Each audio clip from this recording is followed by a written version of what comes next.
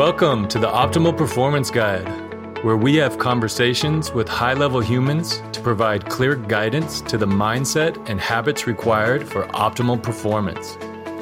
I'm your host, Rory Cordial.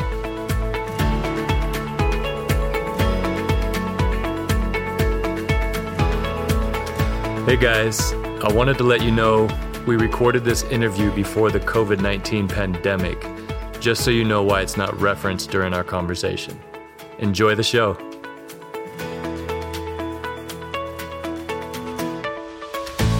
Okay guys, I'm super excited to have my good friend Mardy Fish on the show today. I began my career working with Mardy, so it's an honor to have him kick off the show. Mardy is a former professional tennis player reaching a career-high ranking of 7 in the world. He's an Olympian that won silver medal for the U.S. and is the current Davis Cup coach for the USA. Mardy's a great human and friend and a phenomenal athlete.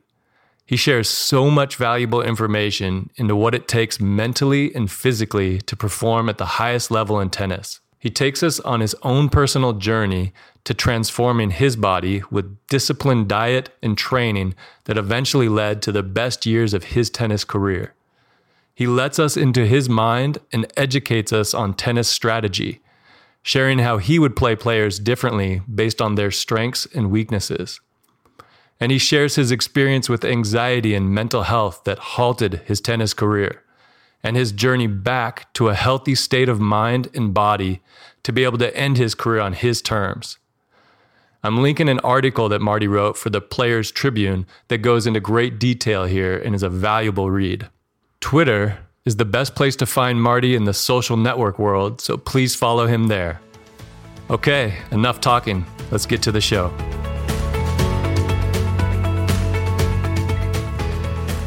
Mardy, thanks for joining us today. Thanks for having me, dude. Yeah. Like I was saying, this is my first sit-down in-person interview, so super excited you're here.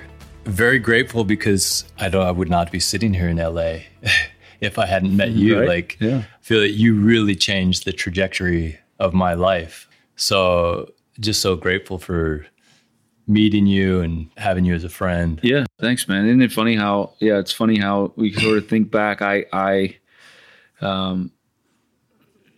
I was playing, I wanted, I needed someone to sort of take care of my body, and I hadn't fully bought into that aspect of it. You're kind of looking around, searching around. Well, who can you get? Who can you find? Well, there's just one guy. He's from Montana, and he works out at Athletes Performance and in Arizona, and he's been working with some football players and whatever. And I was just like, all right, let's just do it. I'll go pick him up at the airport, and and so I head to the airport, and it's a funny story that you remember Kevin O'Connor and I talk about, where you're like, I drive to the airport and there's this guy there with like a bunch of bags and like some jorts on, some jean shorts, and like just looks not like how I dressed. Or I'm like, should I just keep driving or should I just pick him up? And thankfully I stopped and sort of started I sort of feel like, me taking that step in my career to sort of take care of my body and really understand that was important. That was a huge part of my having success, and then ultimately, having the most success,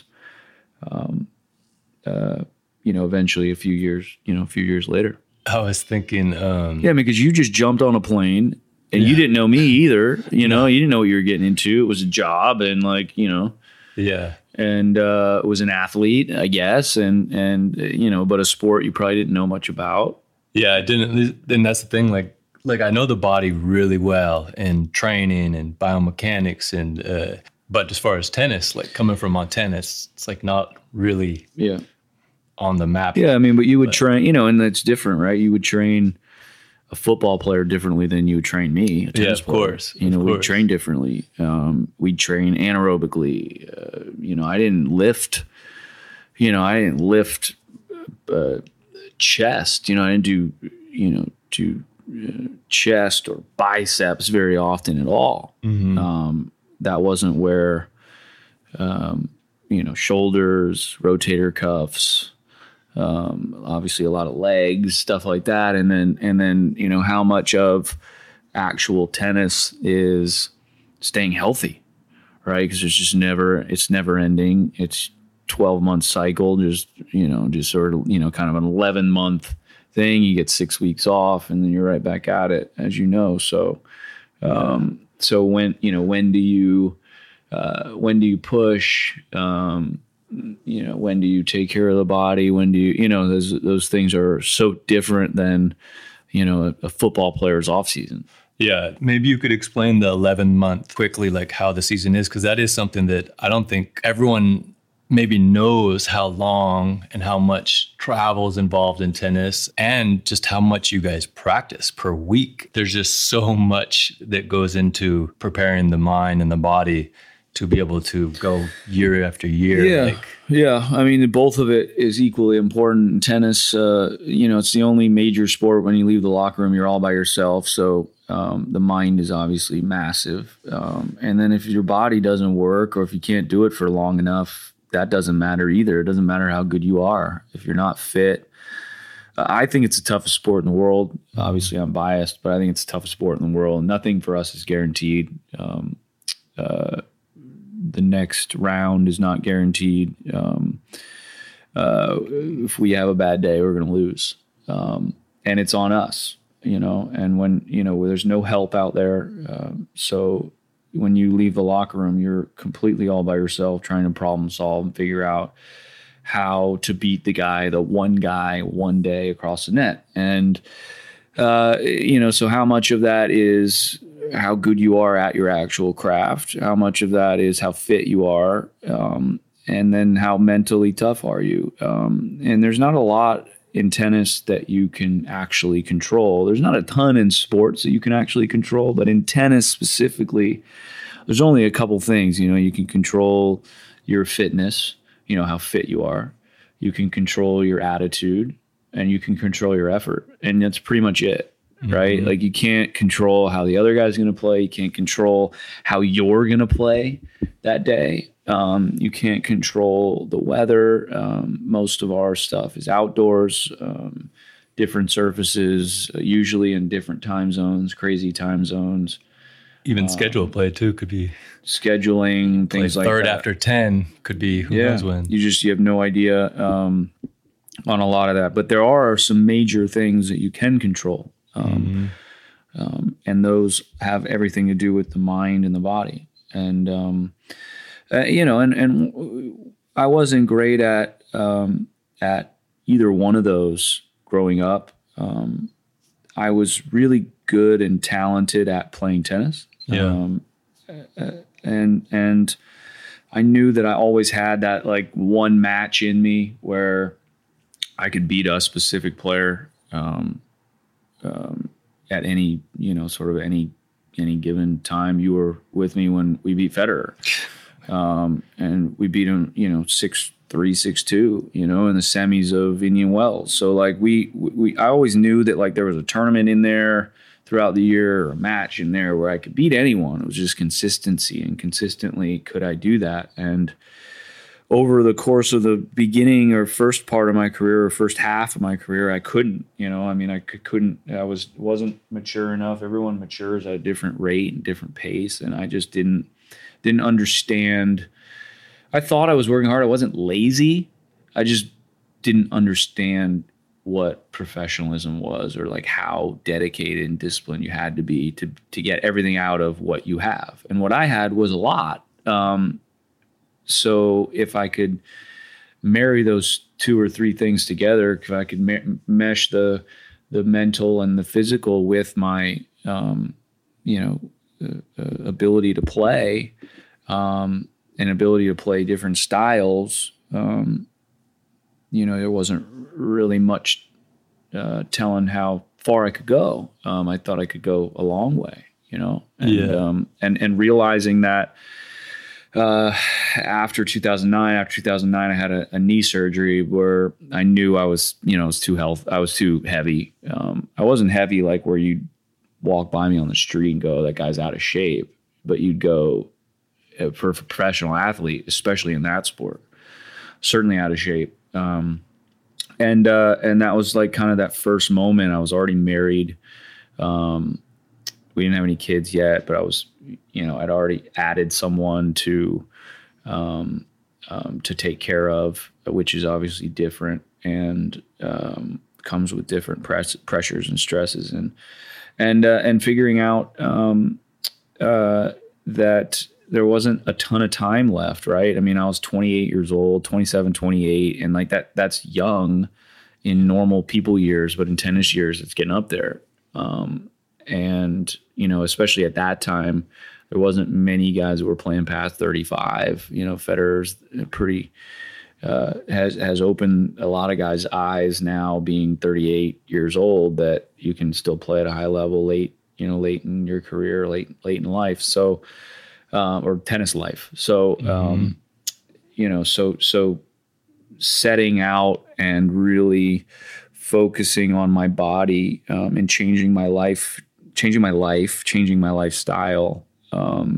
changing what I ate, how I ate, when I ate, what I ate, certain things, certain times, monitoring and measuring what went into my body every time, was just sort of trickled down. Obviously it got me into great shape, but it trickled down to the rest of my life. It changed the way I trained, changed the way I was able to train, which was amazing, right? Like I would go out before I lost, and end up losing 30 pounds. Before I lost the weight, I would go out and I would train. My forehand was my worst shot. So I'd train my forehand and work on it for a long time.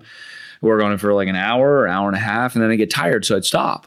Because, you get tired and you stop. And now, after 2009, I was able to start training, and I'd train that forehand, and I'd go, and then all of a sudden, like 2.5 hours would go by, and I'm still not tired.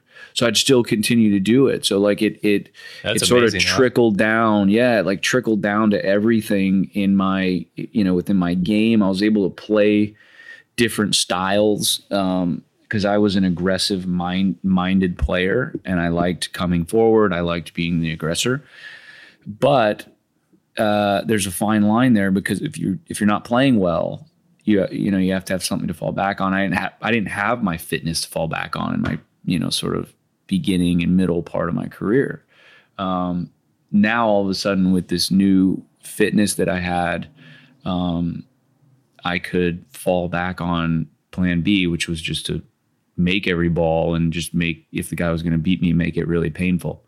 Because I knew I could last as long as anyone on the court. So what a weapon. Yeah. Right. And it just, it allowed me to be way more consistent with my results, which were never the case. And it allowed me the confidence to know that I could play with anyone every day instead of just every once in a while. Mm-hmm.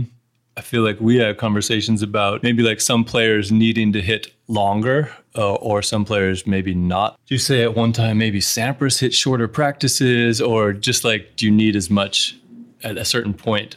You don't need as many reps, or you know what I'm saying? Something like that. Later in your career, you don't need quite as much on-court playing as you do when you're 20, right? You're still developing when you're that age. Even into your mid-20s, you're still kind of developing your weapons and figuring out what you're great at and what you're not, and how to get around your weaknesses, and staying in between your threshold of what you can and can't do is really important. And understanding that's really important. Understanding your weapons and how high you can go with those weapons, and then also and what you can do with those weapons, but also understanding your floor and understanding what you can't do, and staying above that.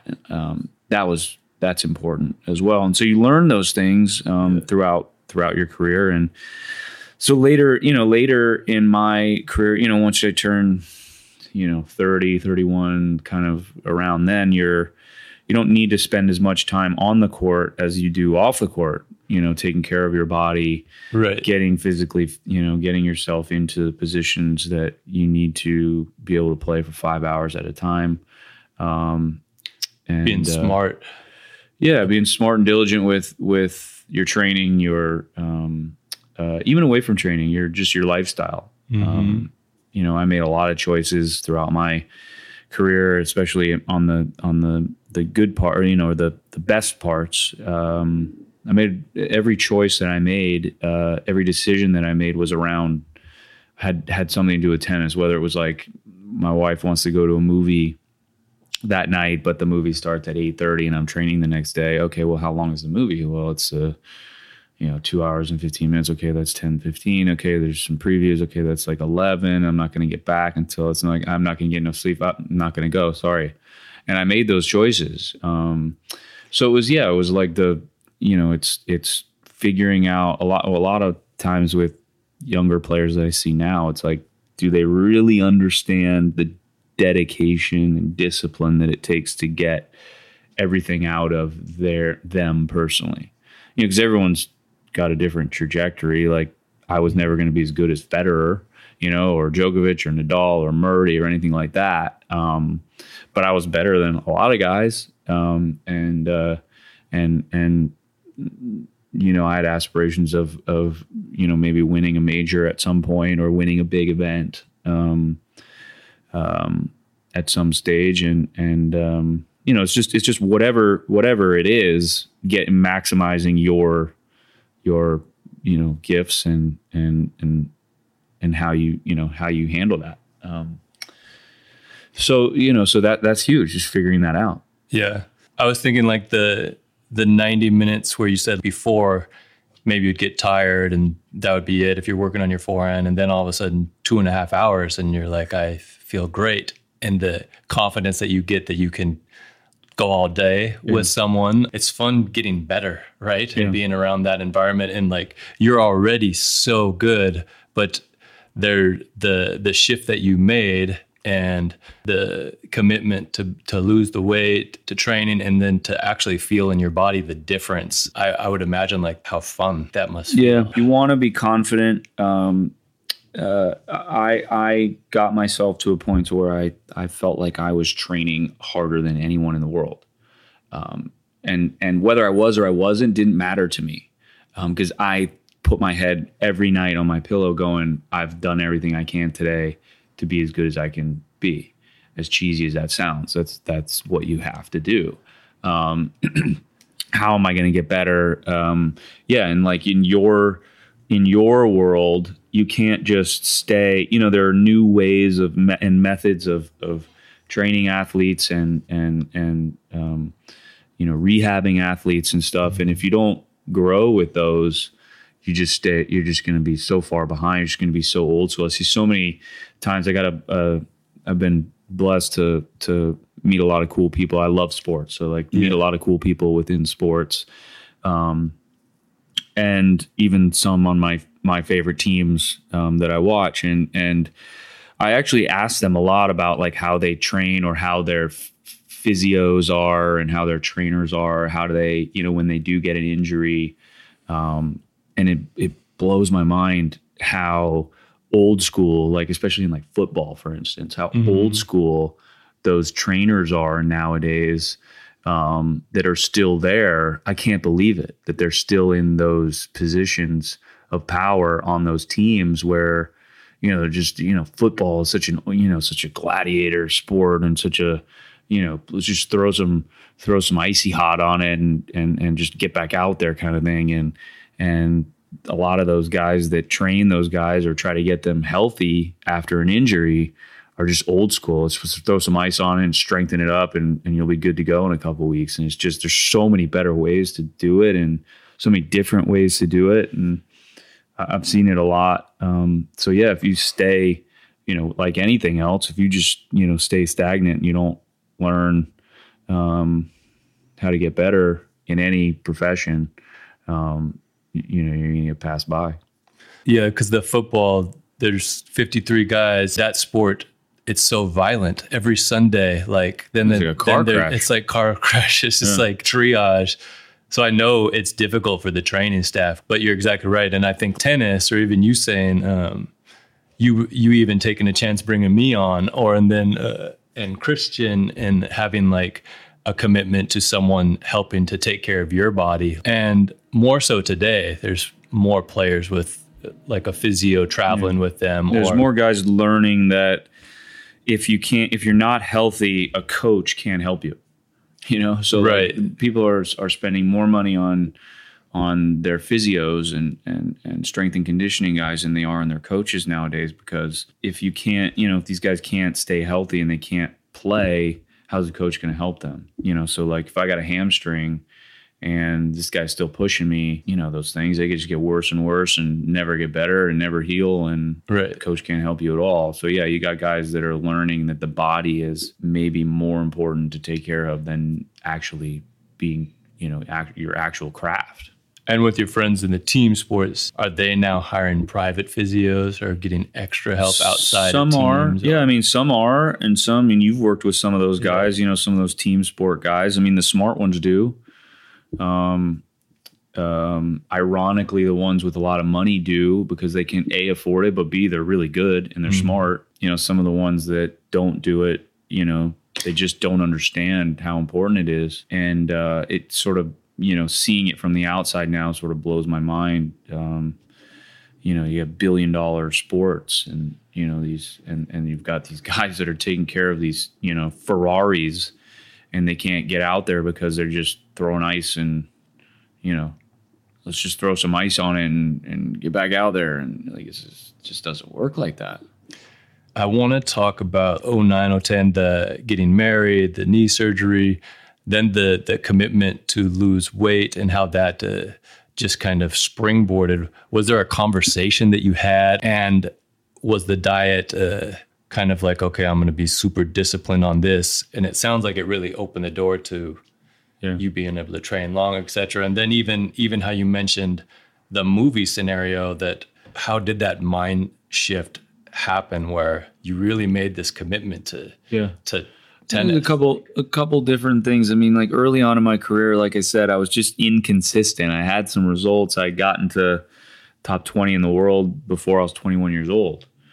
So I knew I had the ability, and then throughout then, I had a couple wrist surgeries, knee, and, I just couldn't back. I could never get healthy because I didn't truly understand the dedication that it took to the professionalism part of it. Look, I had a set a knee surgery on September 28th. I remember the day because it was our 1 year anniversary, 2009. So we got married 2008. You were there. Yeah. And September 28th.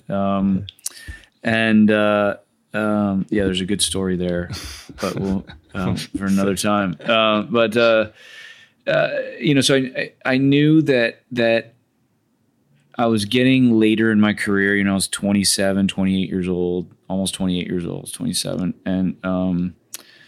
And I had the time because in tennis, we just don't, the season ends mid-November and then you got to start again in January, early January, if not before that in Australia. So playing, how much, so like how much time can you actually change your body, or how much can you actually change your body in like 6 weeks? Right. And that's without taking any time off, period, just to reset your mind, body, and whatever.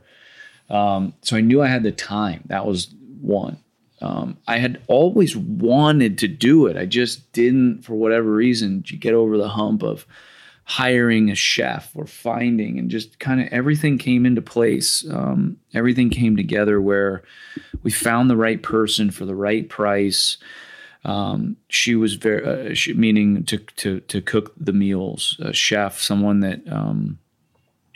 that didn't cost an arm and a leg and wasn't like, one of these like celebrity chefs that, charges $1,000 a day or something like that, Mm-hmm. So we found the right person. We found the right person that was able to come every day. She'd come at 6 a.m, make breakfast at 7. we calorie counted every single thing that went in. I was incredibly disciplined to not cheat on any days, not one day. I remember the first thing that I had some gravy on my turkey on November. Thanksgiving. Yeah. Which is like, that's 2 months in. And that was the first meal that I went like, you know what? Like, I've worked really hard here. My body is completely different. I'm gonna have a quick, some gravy on my turkey. Do you remember how long it took you to drop 30? Yeah. So initially, my goal was to kind of lose. I was 213 pounds. Okay. So I didn't know exactly what my fighting weight was, for like, perfect prime fighting weight. But that was too heavy for 6'3", 6'4". Yeah. I mean, that was way too heavy, and I wasn't like, crazy muscular. So that's not, so it wasn't like, he's 6'4", 215. Like, I didn't look like that, that guy that you're watching TV and you're like, he's 6'4", 215. He's a truck, like that wasn't me. I was like 6'4", 215, skinny fat, And so I set out to kind of lose. It wasn't really a goal, but to, like my mind, like, let's lose 15 pounds and see what you feel like after that. 6 weeks after the knee surgery, I was able to jog at the physio place that did my surgery here in LA. And they put me on the treadmill. And this was the first time, like, I was walking around obviously fine by then and doing tons of rehab for it every day, all day. My trainer, Christian Lacasio, was with me every day. Yeah. And so I got on this treadmill, and the PT person there that was, prescribed from the doctor was like, okay, we're going to try to, you can jog at, 5.0 on the treadmill for 10 minutes. I'm like, great. I'm like super excited to do this or whatever. And I get on, dude, and I felt so light. And I was like, oh my God, my feet didn't hurt, and my knees didn't, my hips didn't hurt. And like, I was like, it was like light as a feather. I felt like. Do you remember your weight at that point? I don't remember my weight after the 6 weeks, because it didn't fly off like, it didn't just, from what I remember, it didn't go like, I lost 10 pounds in the first 2 weeks. It wasn't like that. It was like a gradual, slow thing, where the first 4 weeks you're like, is this really working? Which is healthy. Yeah. Which is the correct way. Yeah. You don't want to drop 11 pounds in 10 days and you're like, look at me. It's basically, first of all, it's probably all water weight. Yeah. And second of all, that's not the weight you want to lose. But feeling it on the treadmill, that's what you want. And did that help give you motivation to lose more weight, or was that even an issue? It was just a cementing the fact that we were doing the right things, and we were focusing on the right stuff, and it was working. It just felt different. So I got on the court, maybe 8 weeks out, around that Thanksgiving, early December, and you start training on the court, and you just could play. I could go forever. I could play, I was getting my tennis legs under me, but, then I would go into the gym and run on the treadmill or do something like that. And I could just go forever. Felt different. Just felt different. Yeah. But that didn't necessarily mean, sort of fast forward to a few months in, I'm back playing in Australia. That's 3 months out of the knee surgery. I've now dropped 32 pounds. I've gone from, that's a new body yeah, completely different to where people in Australia didn't recognize me. Wow. I'd walk right by them and they go and they do a double take or something like that, which felt good. How did that feel? That's good. It obviously felt really good because it's really hard to do. It takes an incredible amount of discipline to not, to eat all these things, and spoiler alert, this healthy food that you're supposed to eat doesn't taste as good as pizza and pancakes. So, spoiler alert. So it's not, so like that stuff wasn't tasting that great either, but then I got to a point where like, man, I feel so good. And like, this is working, and I dropped, 30 pounds, and like, I don't even crave that other stuff anymore. Those French fries or that pizza or those burgers. I crave this stuff because this feels awesome. I love the way I look, you know.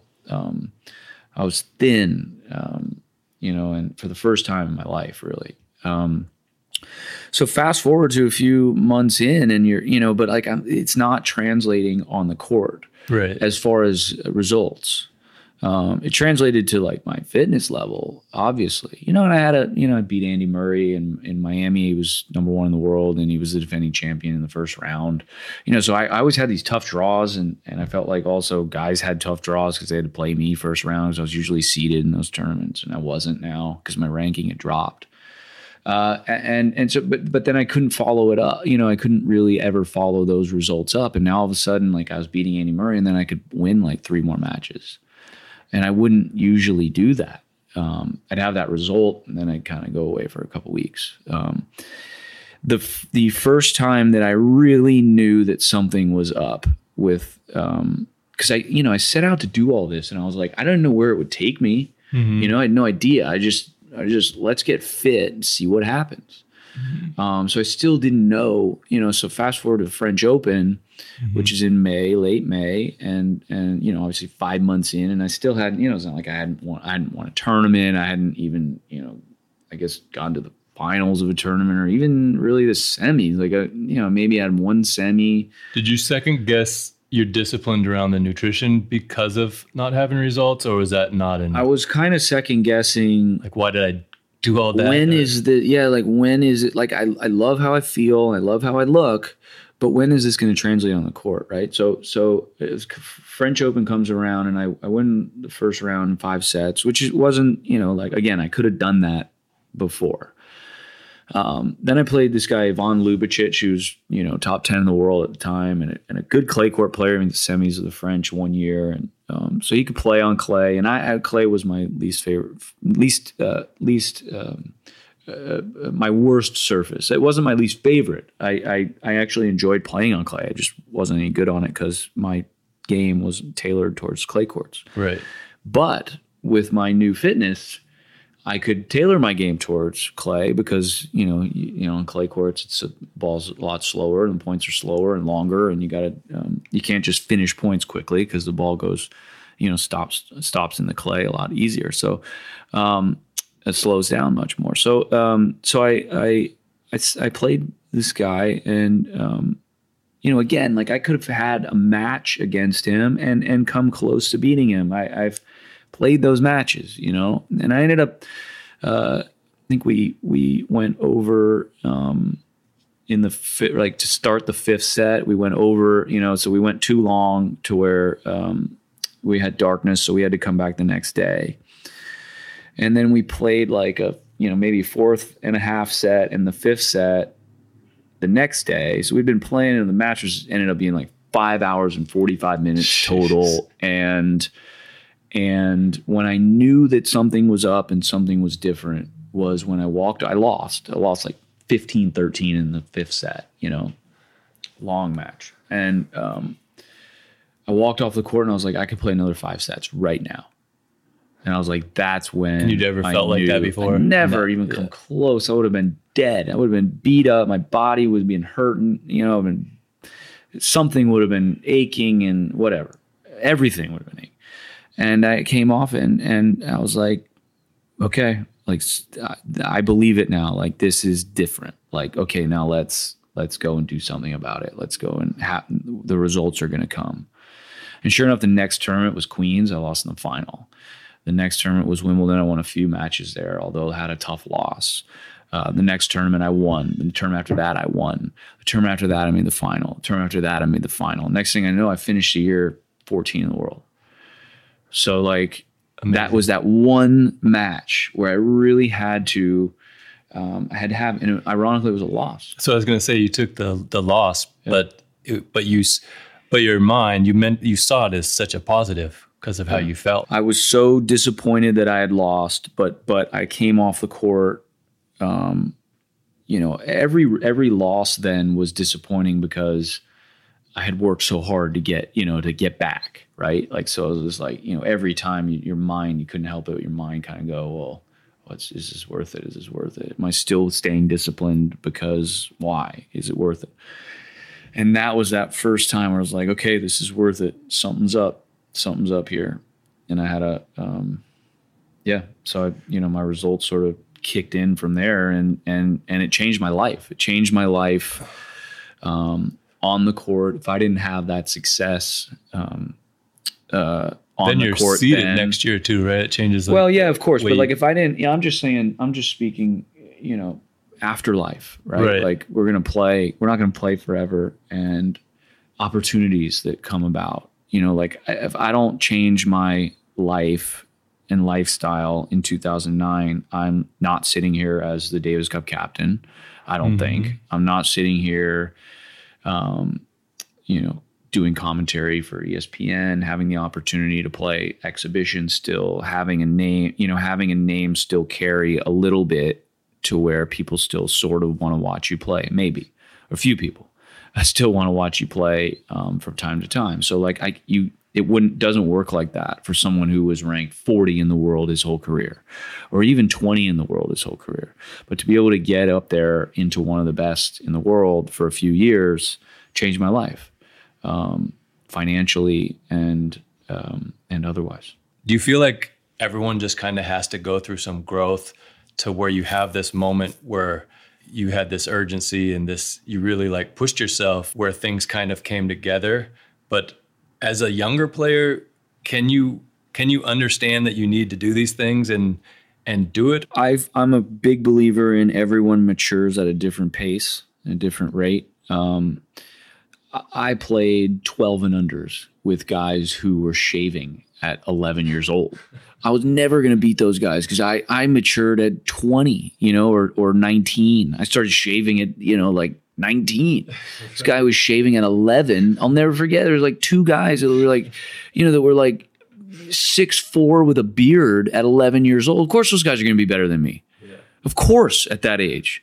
I see it all the time. I see my son is almost 6, and he plays in like these little, basketball, baseball leagues or whatever, little coach pitch and, just little stuff. And I just see some of these kids are dominating. They're just bigger than every other kid there. And their parents are all excited, 6 years old, like they're dominating this thing. It just doesn't matter, and it's like, and it's just funny to see. And I live, and I had the benefit of living through that, seeing it and understanding and looking back on some of those guys. Andy Roddick and I will every once in a while text each other just like some random name of a guy that was like, twice our size in 12s and 14 and unders and stuff. And like, what's that guy doing right now, you think, kind of.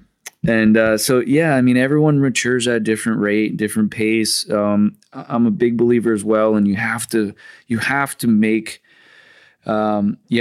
mistakes, and the people around you have to let you make mistakes to learn. I believe that in most aspects in life, financially, professionally, you're never going to learn if you don't truly understand,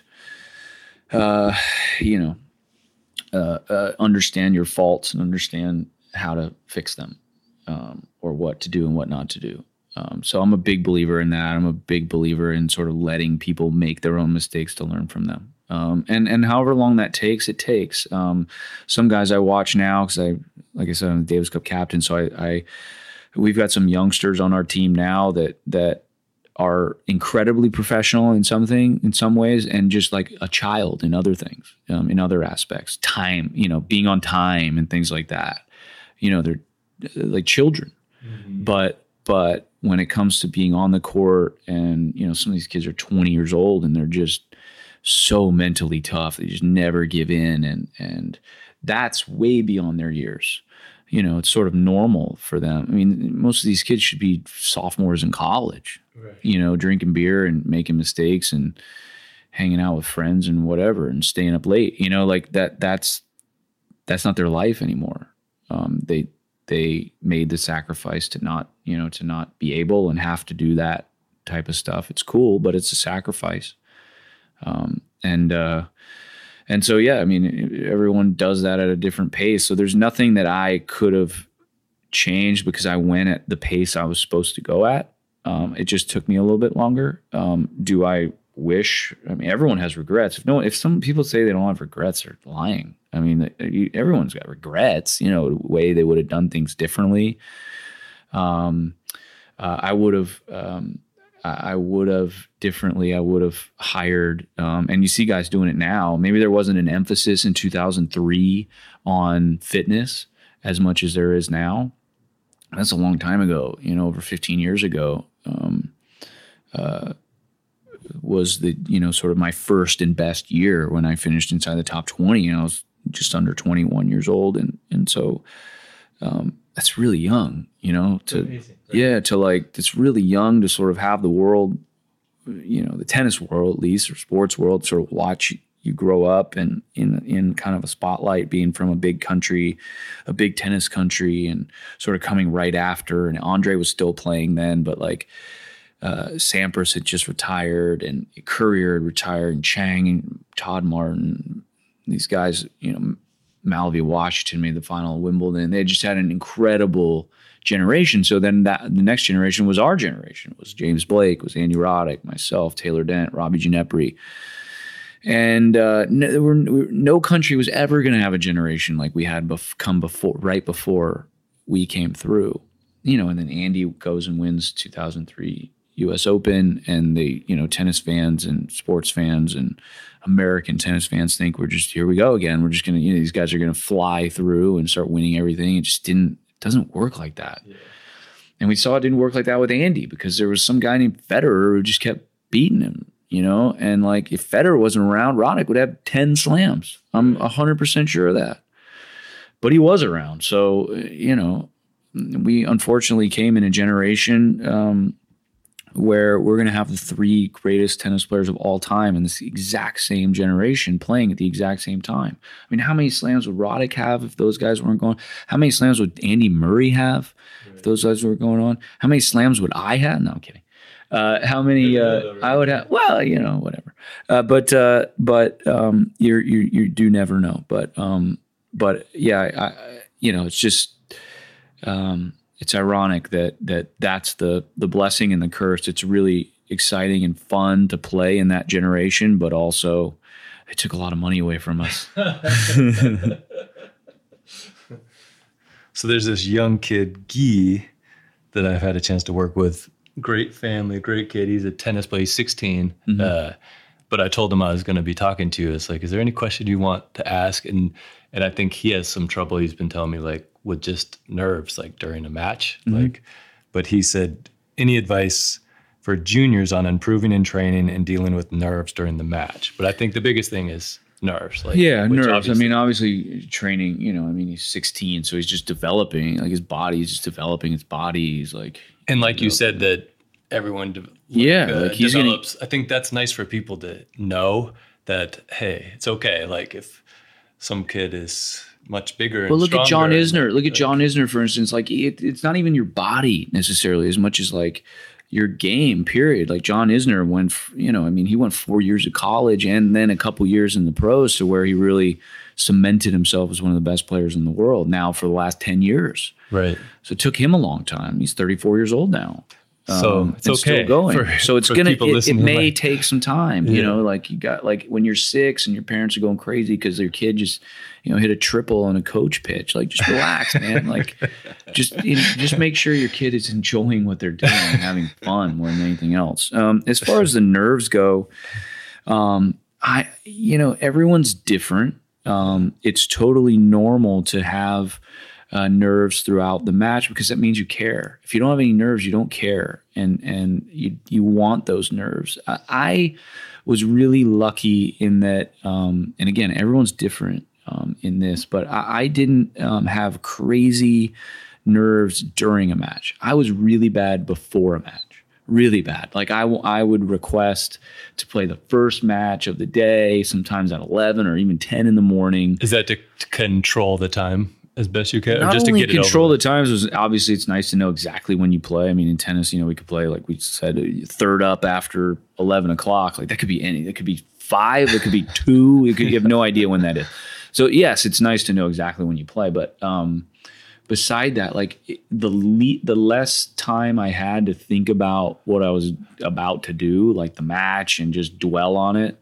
Like a lot of guys love playing like at night. Like there's a new kid that's playing was our number one player in Davis Cup, Taylor Fritz. He loves playing like late. He wants to play late all the time. Like, dude, it would stress me out so bad if I had to play at 5 o'clock every day. He probably wants to sleep in. He wants to sleep in. He's relaxing. He's playing video games, and then maybe he gets nervous during the match. I have no idea. Mm-hmm. Maybe he doesn't at all. Maybe he's lucky. Right. But I had some crazy nerves. So just he's got to understand, this kid that's 16, that Roger Federer gets nervous. I don't know when he gets nervous, but I guarantee he gets nervous. Novak Djokovic, who may go down as the greatest player ever, he gets nervous. Maybe he gets nervous before, maybe he gets nervous. I'll give you a perfect example. I played the 4th round of Wimbledon in 2011. I played Tomas Berdych, who was a great Czech player, just retired this year. He was, I think he was ranked like 6th in the world, and he was coming off and I was like 8 in the world. So he was coming off a final of Wimbledon the year before. So great player at Wimbledon, great player on grass. And I had never beaten him. Yeah. And this is also the first time that I made the second week of Wimbledon, which is a cool experience because for anyone who doesn't know, I'm sure there are a lot of people who don't know that the middle Sunday of Wimbledon is off. It's an off day for everyone. So the fans can't get in, and it's a really cool experience to be a part of, where you go to the courts and there's nobody there, and you've made the second week, and the Manic Monday is coming, where it's the greatest day of tennis every year, where there's all round of 16 matches on the men's and the women's side play on that Monday, that second Monday at Wimbledon. So that Sunday is an awesome day to just relax and it's just a really cool, it's hard to really describe unless you've done it, it's a really cool experience to be a part of, right? So that was the first time I made the second week. We are, second or third up, so I'm like, just barely put some food down at breakfast, and I'm like, just sort of forcing food down me, and I'm just getting ready. We're about 45 minutes out of the match, and I go in to tape my ankles, because I tape my ankles every time before every match. And I go into the training room, and I'm so nervous, dude. Like I can't wait to start it, because I want these nerves to end, and I want to just start the match. And I look over, and there's Tomas Berdych on one of the training tables, dead asleep. How does that make you feel? And I'm just like, how is this guy sleeping? I mean, I can't even put rice down. I'm so nervous. And this guy's dead asleep 45 minutes before the match. So, everybody handles it differently. Obviously, He was comfortable with, what he was doing, and he had made the final the year. I don't know. He might have been nervous and didn't sleep all night. Yeah, maybe he just didn't sleep. The night before, because he doesn't sleep well night before matches. Saw the 30 minutes of sleep he got. But all I saw was this guy getting ready to play a big match, and he was so not stressed out that he was just taking a little nap. And here I am, I can barely put food down. So. Just understand that every professional athlete in any sport gets nervous. They just get nervous at different times. If he gets nervous during a match, it's totally normal. And there's a lot of ways to combat nerves, especially during a match. Do you could you give an example or two? Sure. Yeah. I mean, staying active, meaning like not stable, in between points, moving around, thinking about, sort of just keeping your body moving, moving your feet, bouncing around before a return, bouncing around right before a serve, thinking about the actual task, not who you're playing, but how to play the player. Play the player, not the name. Sometimes you can get nervous when you're playing. You get into a match when you're playing, and you're playing someone like, for me, like I knew I was playing someone like Federer, and I was serving to close out a set. It's totally human for your mind to sort of go, okay, well, we're about to be a set all, or I'm about to be a set up, or I could win this match, and you want to keep your mind present at all times. So if you can stay and understand, that there are other ways, like sometimes guys will get nervous because they'll know an opportunity is there if they win. Maybe look at not looking at the draw. Just play who you're playing that day, not worrying about after. There's a lot of ways to handle it.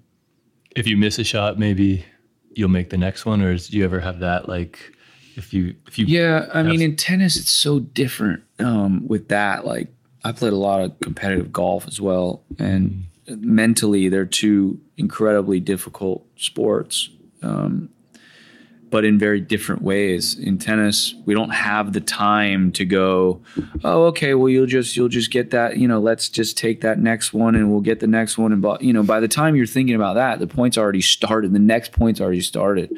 In tennis, there's a ton of losing. So if you win a match, let's say you win a match 6-4, 6-4. If you look at the stats, you probably won 52 to even 51% of the points. If you win a match like 6-4, 6-4, fairly routine, right? You probably won 52% of the points. It means you lost 48% of the time. That's a lot of losing, right? So you got to figure out how the margins are so close. Yeah, and you got to figure out how to lose to be comfortable with losing points the correct way, the correct style, the style you want to play, that you and your coaches have set out to play, and be comfortable with it. Is it sometimes if you're playing an opponent that is maybe ranked way lower, it could be hard because you're expected to win, or if it's a player that if you're more of an underdog, like for that match, feel like you beat him in like an hour, and he was less than an hour. Less than an hour. What were you thinking during that match? That match specifically is one of the very few matches. Tennis players always remember results. We remember everything, like points in specific matches and stuff like that, and that specific match, the only thing I remember about direct points and things like that is I can put, you can sort of, sometimes you can put yourself in the match and sort of remember points of how they went down. I put myself in that match. The only time I can remember is when it was 15-40 at 6-3, 5-1 Federer serving. And I looked at the clock and it said 52 minutes and I had 2 match points. And I go, and I remember, and I sort of come to, and I'm like, holy shit, I'm going to beat this guy in less than an hour. Which no one's doing. And no one did that then. He was number 1 in the world and he won everything. Like, he's winning everything then. And then ironically, all of a sudden I'm at the other side of the court and it's 5-2. I'm serving like 15-30.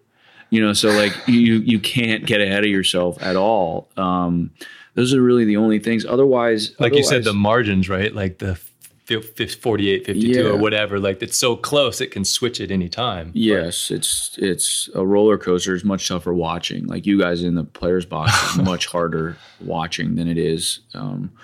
We're in the moment. We've trained ourselves that we understand that we're going to lose a lot of points. You're going to lose a lot within a match that even you win. So you're just comfortable with the way that you play and the style that you play, and let the chips fall. When I met you because I've been so lucky to have a chance to work with great athletes throughout my career. But I was the best athlete you ever worked with? Best athlete. But your IQ, Wait, didn't you work with Adrian Peterson? Isn't that the... But you're... Go out on a limb and say he was a better athlete. He's a good athlete. Similar body types, though. But I was just going to say, your tennis IQ or your intelligence for sports period, but tennis is I don't know how to describe it well, but it's at a really high level, and you're so clear about your game. I feel like every other person's game, you remember every point. I didn't find that to be normal across the board with people I talked to. At all. That was certainly a weapon of mine was I hit shots for a reason. Some guys just hit shots just to hit shot, just to sort of, they play points sort of unconsciously, and just sort of hit shots. Oh, I see a forehand. I'm just going to rip this forehand hard somewhere. I didn't have that. So I didn't have that ability. I wasn't this jaw-dropping athlete, sprinting from here to there as faster than anyone kind of thing. That wasn't me. That's not the athlete I am. If somebody says, who's the best athlete in the world? Does that mean who's the best run, jump, sprint guy? Who's the guy that can run the 100 the fastest, jump the highest, and whatever? Or is it the guy that can hand-eye coordination, catch catch, throw, I feel like sometimes I was born, or made to live in like a, one of those like playing darts, ping pong, pool, foosball, hand-eye stuff, tennis, golf, like country club type stuff almost, right? Like where you're like, if you give me a baseball bat, like I'm going to hit everything. I'm going to touch everything. I'm not going to hit it like over the fence necessarily because I don't have that kind of strength, but my hand-eye coordination. No way. Okay. We played catch. Justin and I played catch last year. Man, his ball, he throws the ball so hard. I was having trouble. Like, I thought I was going to catch him. He was like, dude, I thought I was going to hit you in the face. Like, you had to get out of the way of this ball.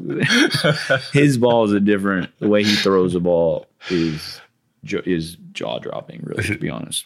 But that was a cool experience. But you know what I mean? Like, so what is a good athlete? Like, is a guy who's really good at like baseball, golf, and tennis the best athlete, or is the best athlete like that guy who can like, blow up the combine, in NFL football, right? Like that's like the fastest guy and can jump the highest and bench press the most. Like, is that guy the best athlete? Like, I don't know. Like, what's your interpretation of an athlete? So I was the latter part of that. Like, I was never going to blow up the combine or anything like that, like a tennis combine.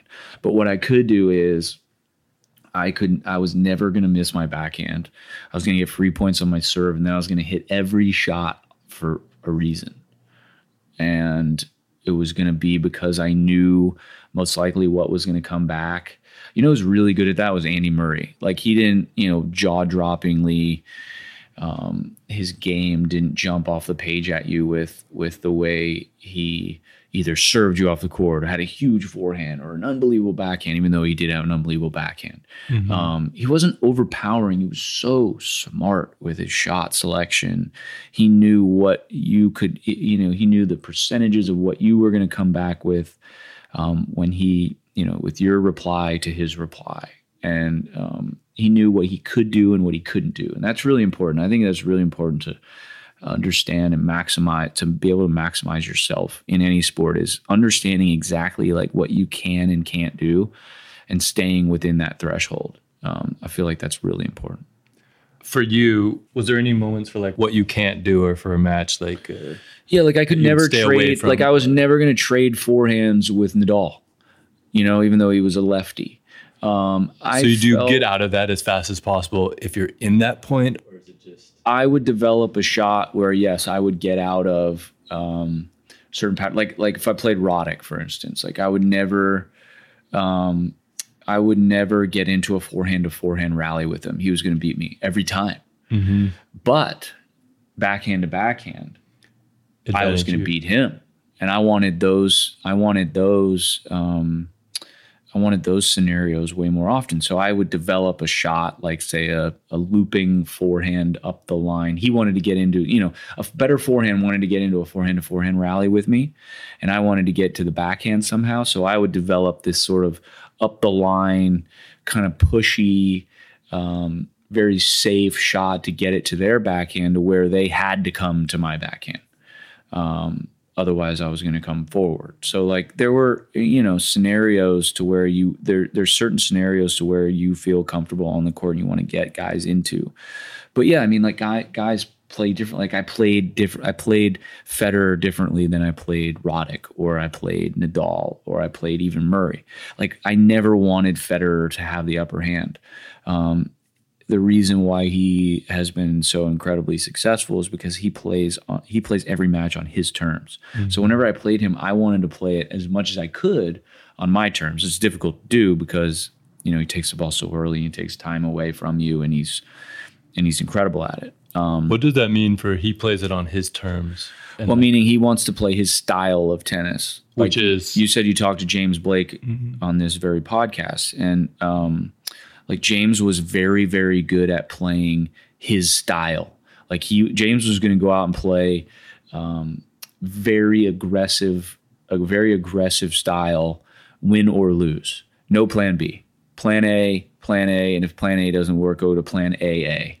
And if that doesn't work, AAA, and if that doesn't work, you're done, kind of thing. Like James had one style to play, and he was incredible at that one style.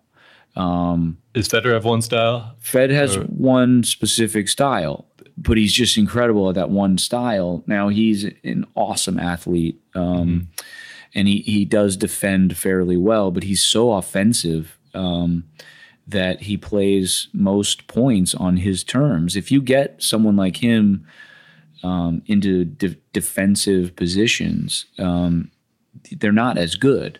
And he'd be the first to admit that. But also what's difficult with him is if there's a point that he feels is uncomfortable for him in that aspect, meaning like if he's going to play a bunch of defense, he gets out of that point quickly.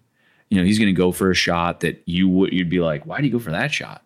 Because he doesn't want to play those style of points. Now, like Novak Djokovic is going to play any style you want to play. Because that guy's like Gumby. He moves as good. He's an incredible athlete. His style of play is just to defend and counter everything that you have, and at such a level that he shrinks the court. He makes you feel like the court is so small that you have almost no margin for error, and you'll try and play way above your I call it your pay grade, what you can actually do. And that's how he beats guys. Guys just try and go above what they can do, and you can't rally with him forever.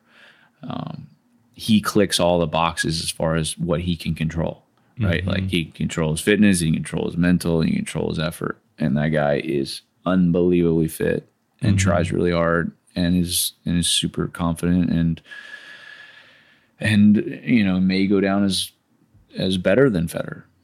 Certainly has a better record. Yeah, certainly has a better record than him, and those guys, And Rafa too is pretty good. Yeah, Rafa obviously is great, and he's got maybe one of the biggest weapons ever in his forehand. But his mental toughness, his fitness, you were up 40-love in a game and you were serving and you still didn't feel comfortable.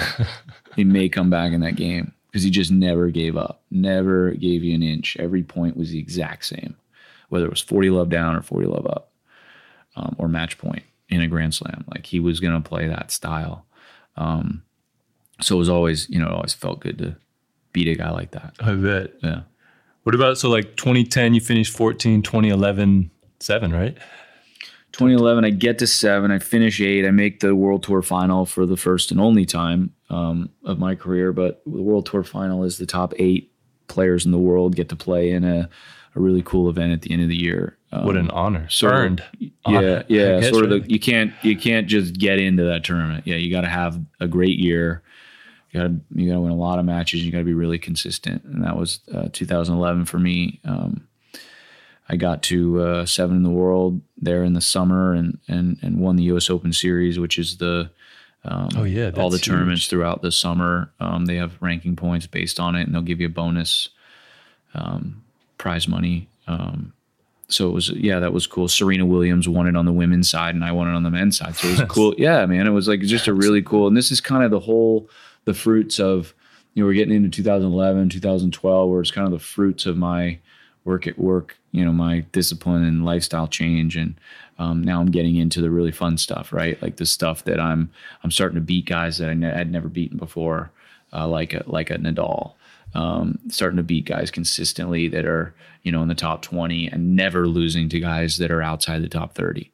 I think I lost to maybe one guy outside the top, how did you do 30 in the world? Yeah. Was it my mental? Because you just decided I'm not losing? Well, yeah, but it was also because of my fitness. I was able to change my style of play if I wasn't playing well. Like I knew my high end was really good, could beat anyone. But if I didn't play well, like we all know, like you don't go out and just automatically play well every day in any sport.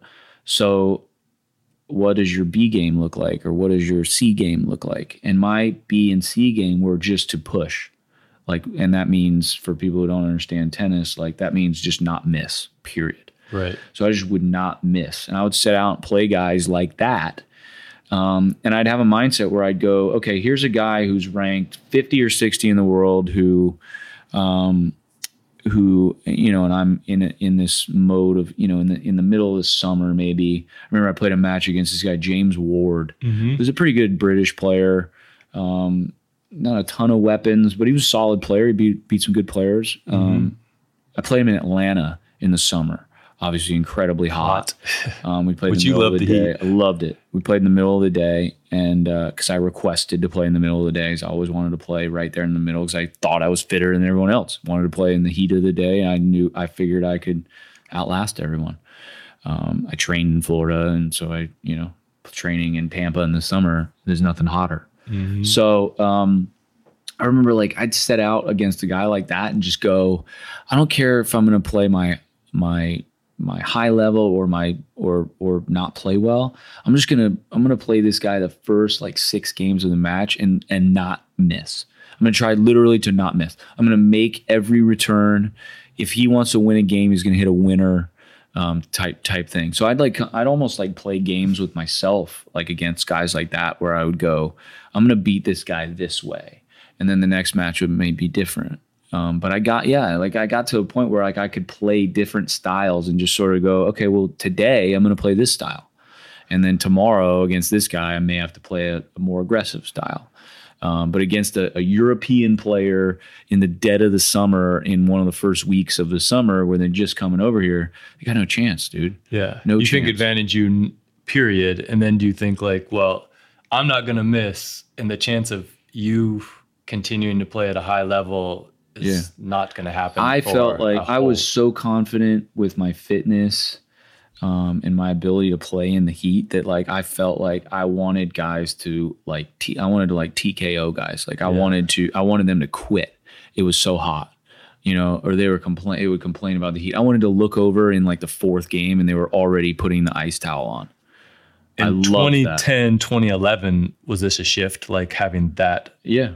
Versus before that? Especially 2011. Okay. 2010, I was still sort of learning what my new diet, my new body really was going to do for me.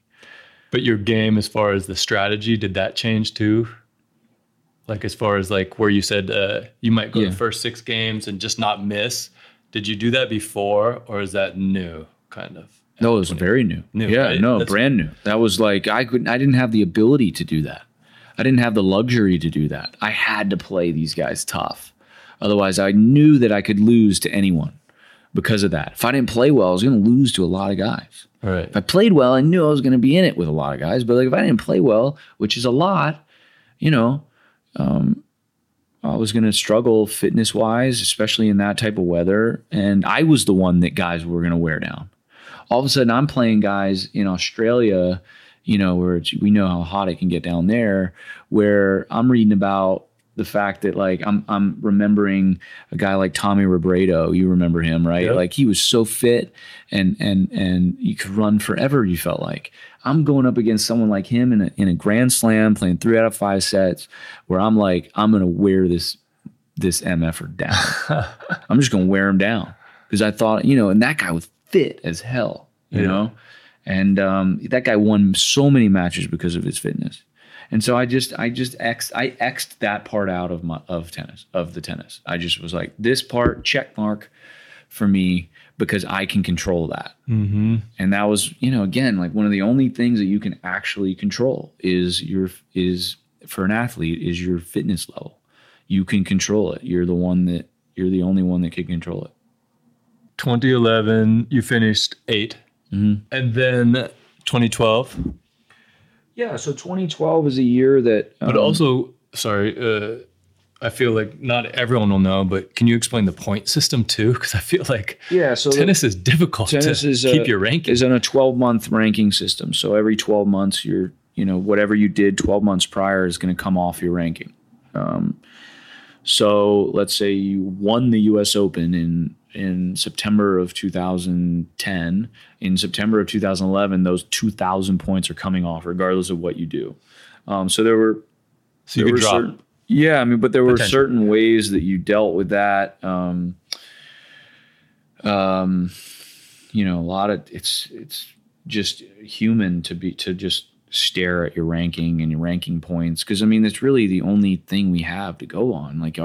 like our number next to your name. Like that's really the only thing that we can say, hey, oh, you're ranked 30, I'm ranked 20, I'm better than you. Like, cause I'm ranked 20 and you're ranked 30. It says it right here, and like, so that was what we had to go on. So like the ranking was huge. The rankings were always, and it translates to real dollars too, right? Like, whether you finish the year, you get bonuses. So I finished the year in 2011, 8 in the world, and I hadn't finished inside the top, 15, I guess, other than maybe a year or two.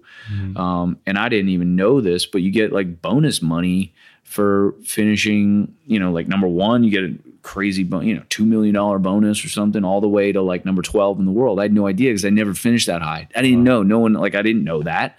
So I finished 8 and I get this like check for like $350,000 in the mail, and I'm like, damn, what's this from? Like, this nice. I didn't even know that, so like I said before, like it changed my life in a lot of ways, but it changed my life financially too. And 2012 is a sort of an example of, instead of playing in the States, I went and played a lot of tournaments that gave me an appearance fee, but a big appearance fee. Like most of the tournaments would give me an appearance fee, but now that I was the number 1 ranked American in the world and then top 8 in the world, or, top 10, that, these really cool tournaments will pay you tons of money to come and just play them, just play the tournament, not including the prize money, which I only, was relying on from there. Right. Now I had these like, $100,000, $200,000, $300,000 checks that are just, please come play our tournament, which is really cool. Yeah. Does that make scheduling hard?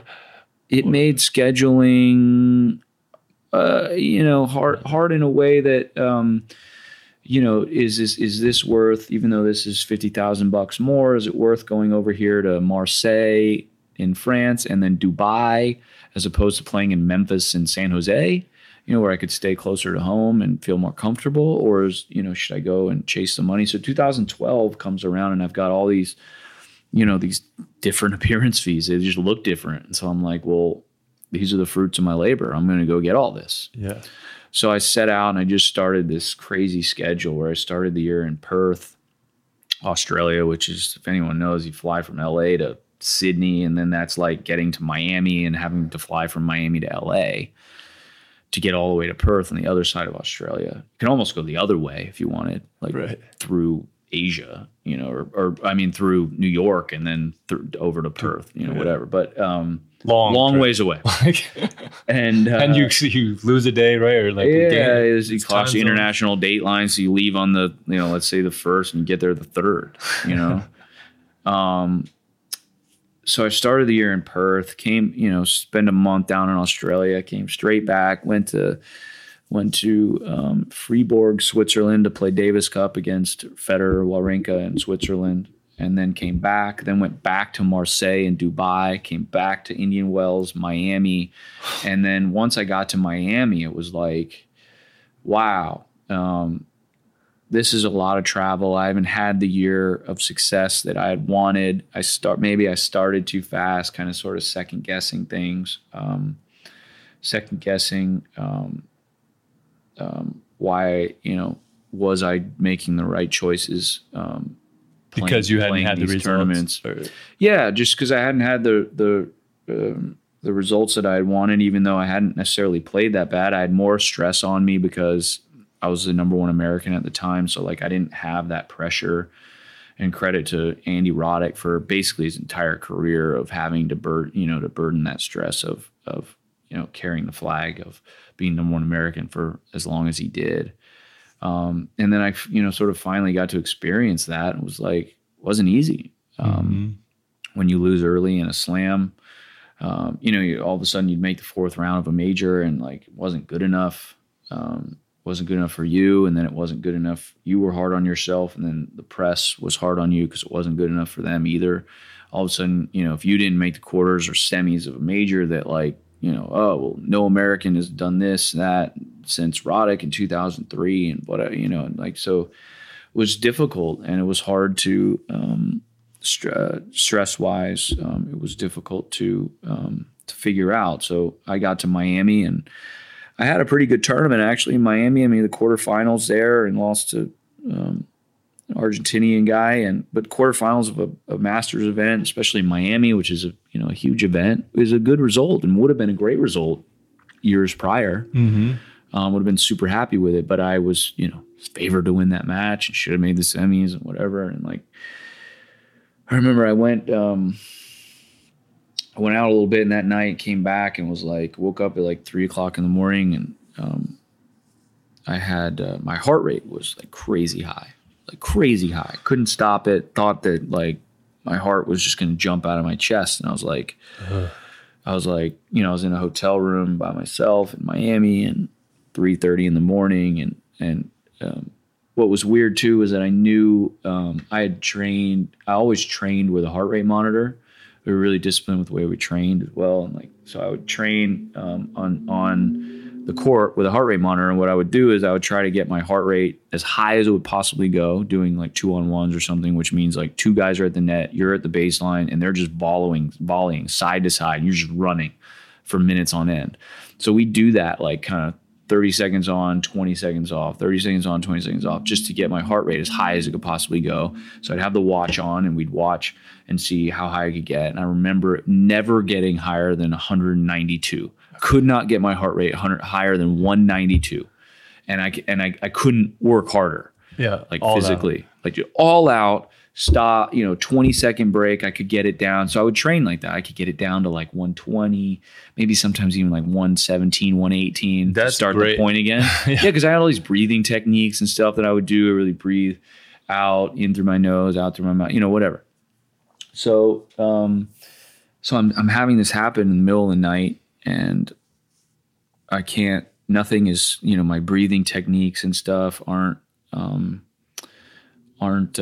working and not calming me down. And I call Christian was with me at the time, my physio, and I said, dude, I can't stop my heart. I called him 4 times. He didn't answer. It's the middle of the night. Yeah. And finally answered, and I was like, dude, my heart, I think it's about to jump out. I think I got to go to the hospital or something. Like, we got to call the ambulance. I'm dying. Like, I feel like I'm dying. Literally feel like I'm dying. Like, I can't stop my heart. This is like 30 minutes. It's gone on for like 30 minutes. And I'm like, and you're alone. So we get in. Yeah, and I'm alone. We get into the ambulance comes. We get like kind of wheeled through the lobby of the hotel. It's super embarrassing. There's nobody down there. It's literally like 4 a.m. But still, the workers there, like, they knew who I was, and they knew that I was staying there, and like, so they knew what was going on. And so we go get in an ambulance, and they put me on EKG, and my heart rate's at like 225. And I'm like, oh my God, and because I just remember training, getting my heart, I couldn't get my heart rate past 192. Yeah. I was at 220, 230, whatever. And didn't know what was going on. So we went to the hospital, and and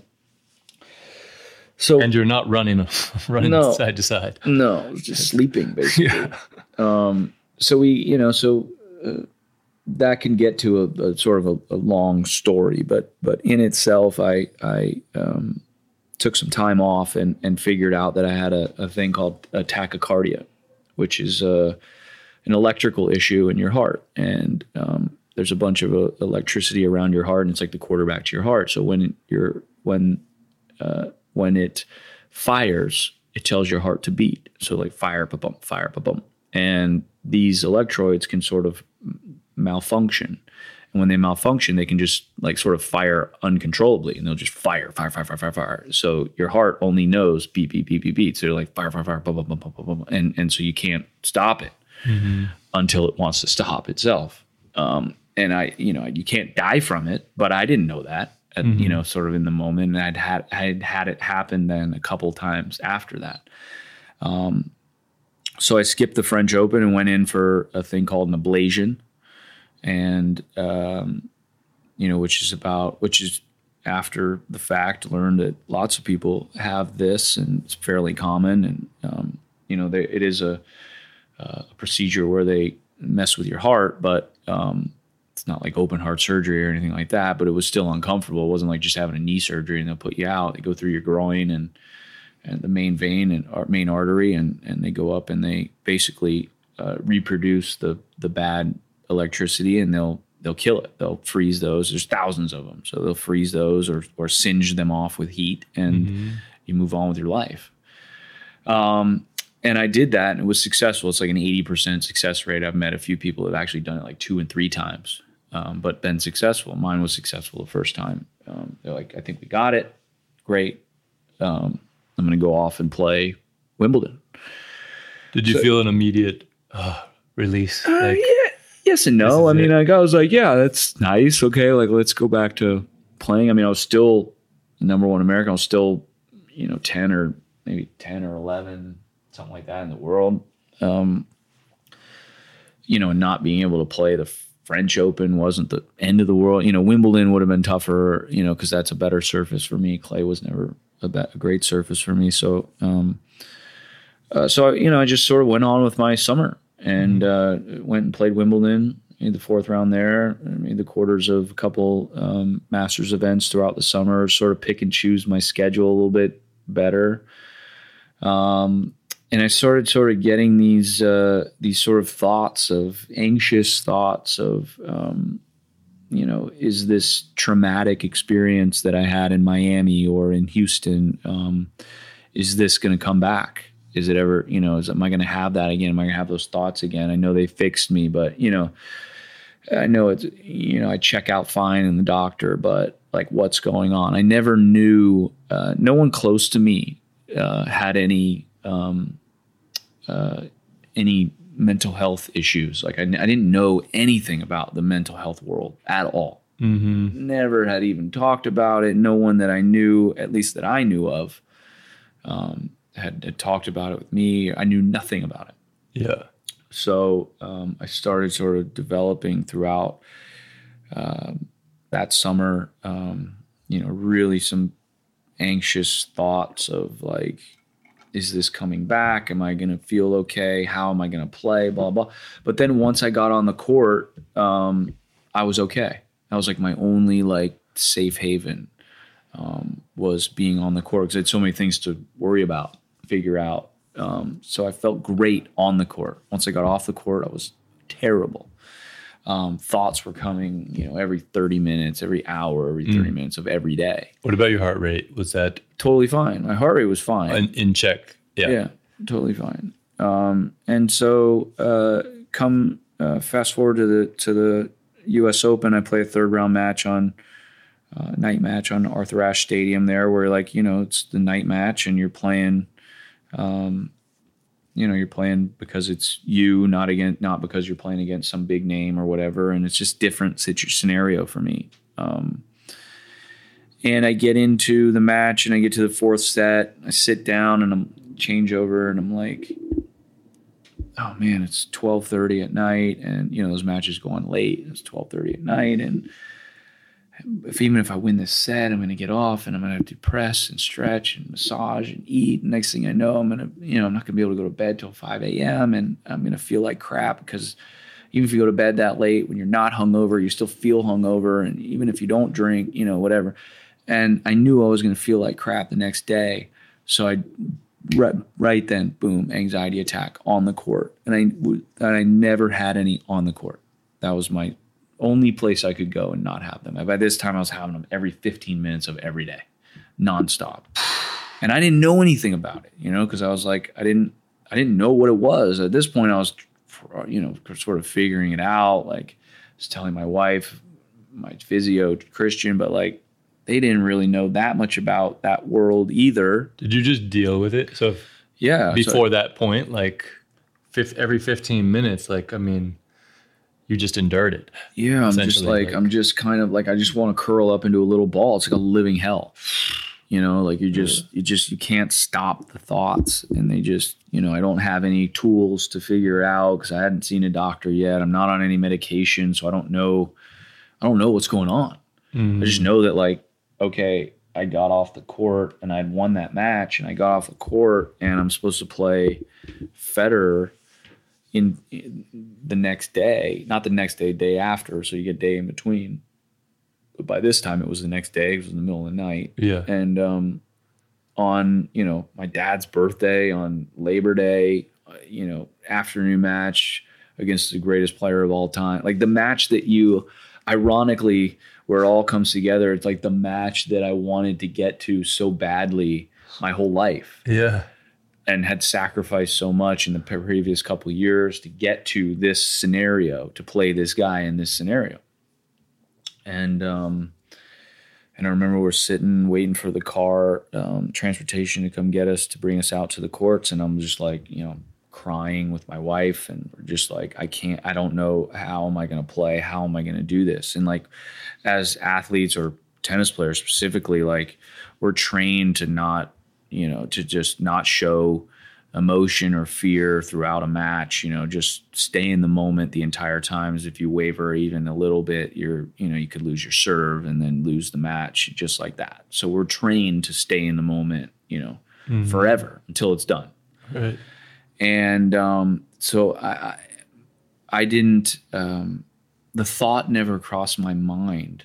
It never would have crossed my mind to not play for a non-injury that, like, I didn't have, I didn't have an injury. I didn't have like a, something that I could show you here. Look at the black and blue. Look at the black and blue in my ankle that I've sprained, or whatever.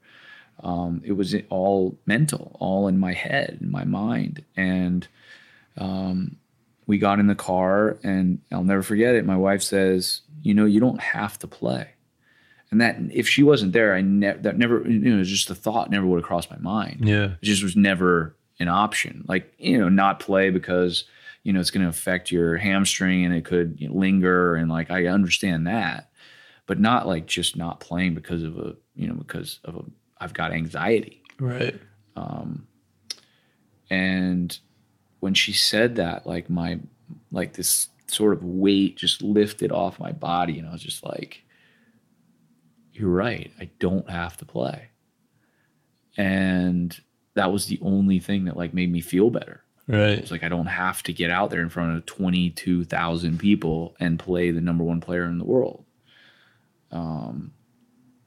And so I went to the courts and pulled out of the match that I had done all this to get to, and I couldn't play, for what ended up being a severe anxiety disorder that kept me out of tennis for the better part of 2 years. I desperately wanted to get back to sort of finish my career. There were times where I thought I was done. There were times when I knew I was done. And there were times where I was like, I'm definitely not done, but I wasn't playing.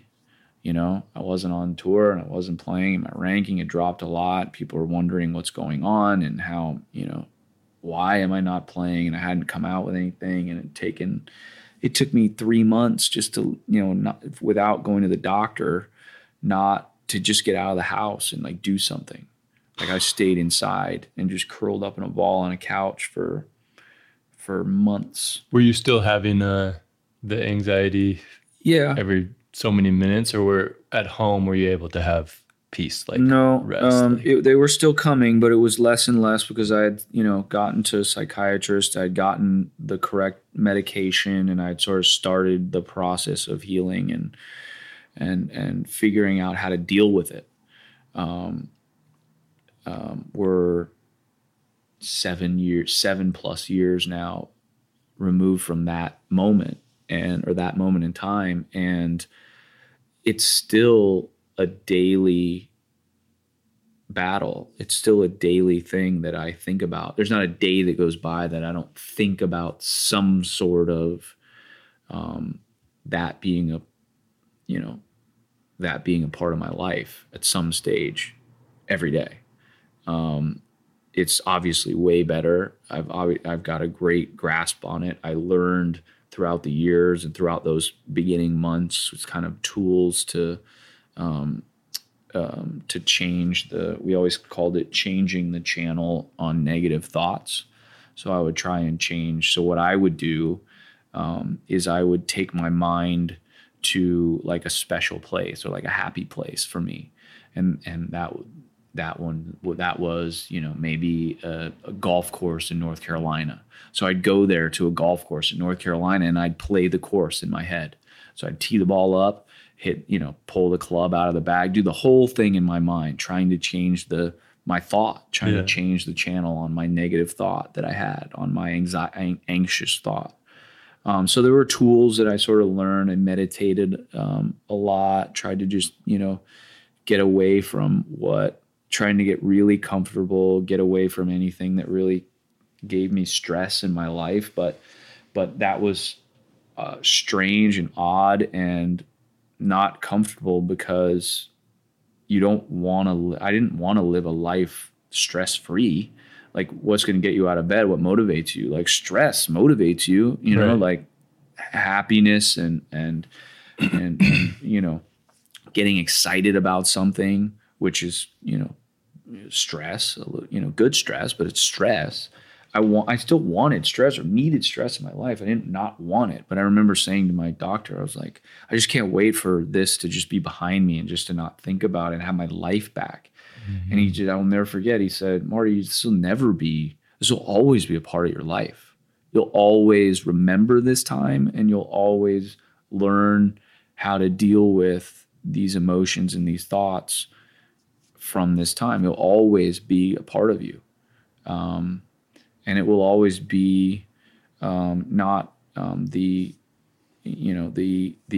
story of my life or the theme of my career or life, but it will certainly be a part of it. Partly because I want it to be a part of it, because I like help. I like talking about it, talking about my story, and then I also really liked learning how many people were also dealing with it and struggling with mental health to some capacity. I just didn't know that there was a whole world out there where tens of millions of Americans are dealing with some sort of mental health issue. And everyone's in their own little world is a living hell and different than everyone else.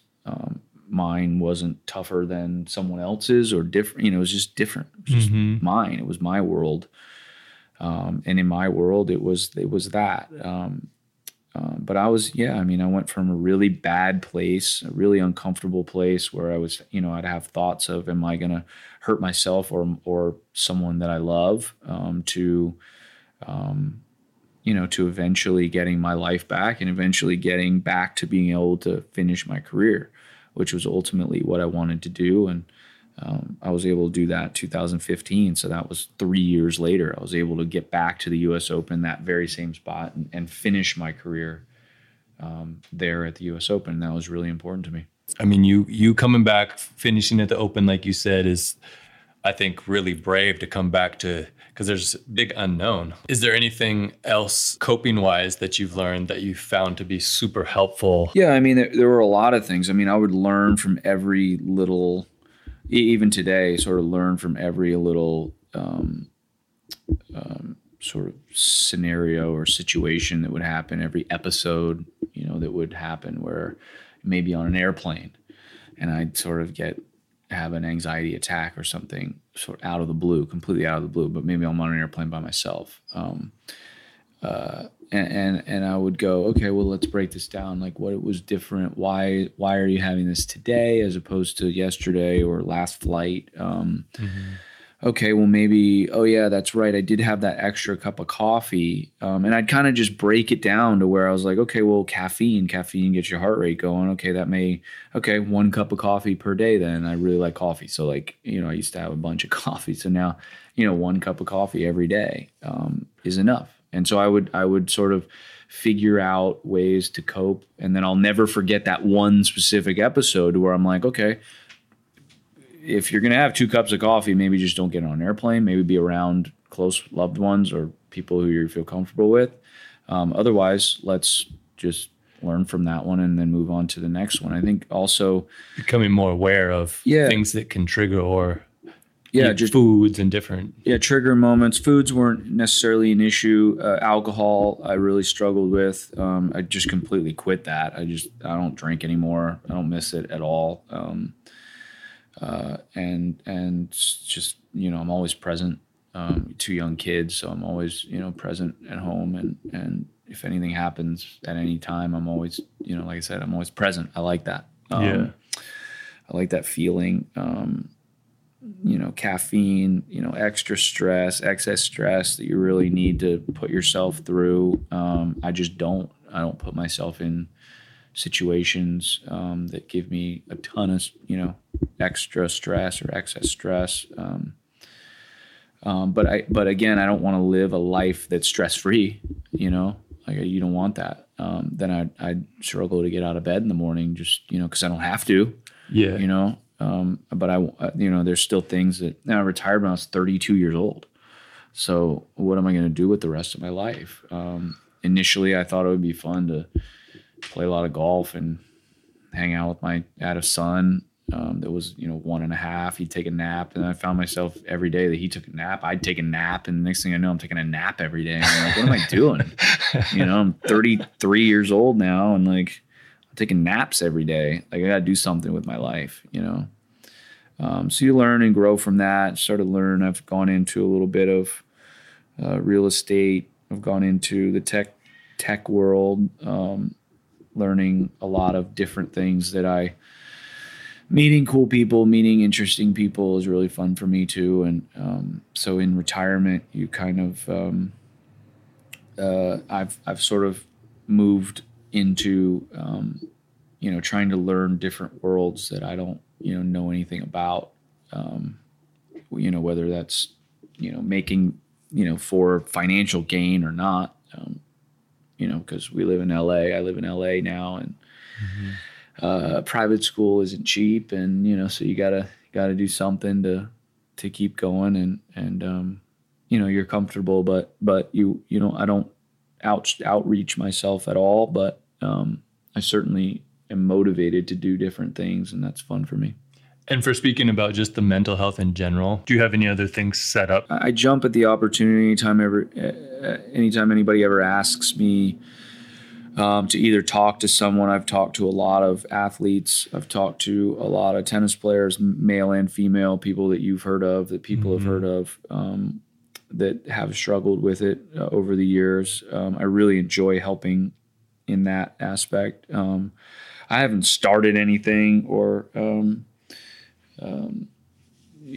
foundation or something like that. Look, when I was going through this all, I'm a sports fan at heart and an athlete at heart. And I didn't have a success story to sort of fall back on from the mental health side and go, you know what, like that guy had this similarly and went through it, and he got through it, and he got back, and he played at a high level again. Like I didn't have that to lean on. I didn't know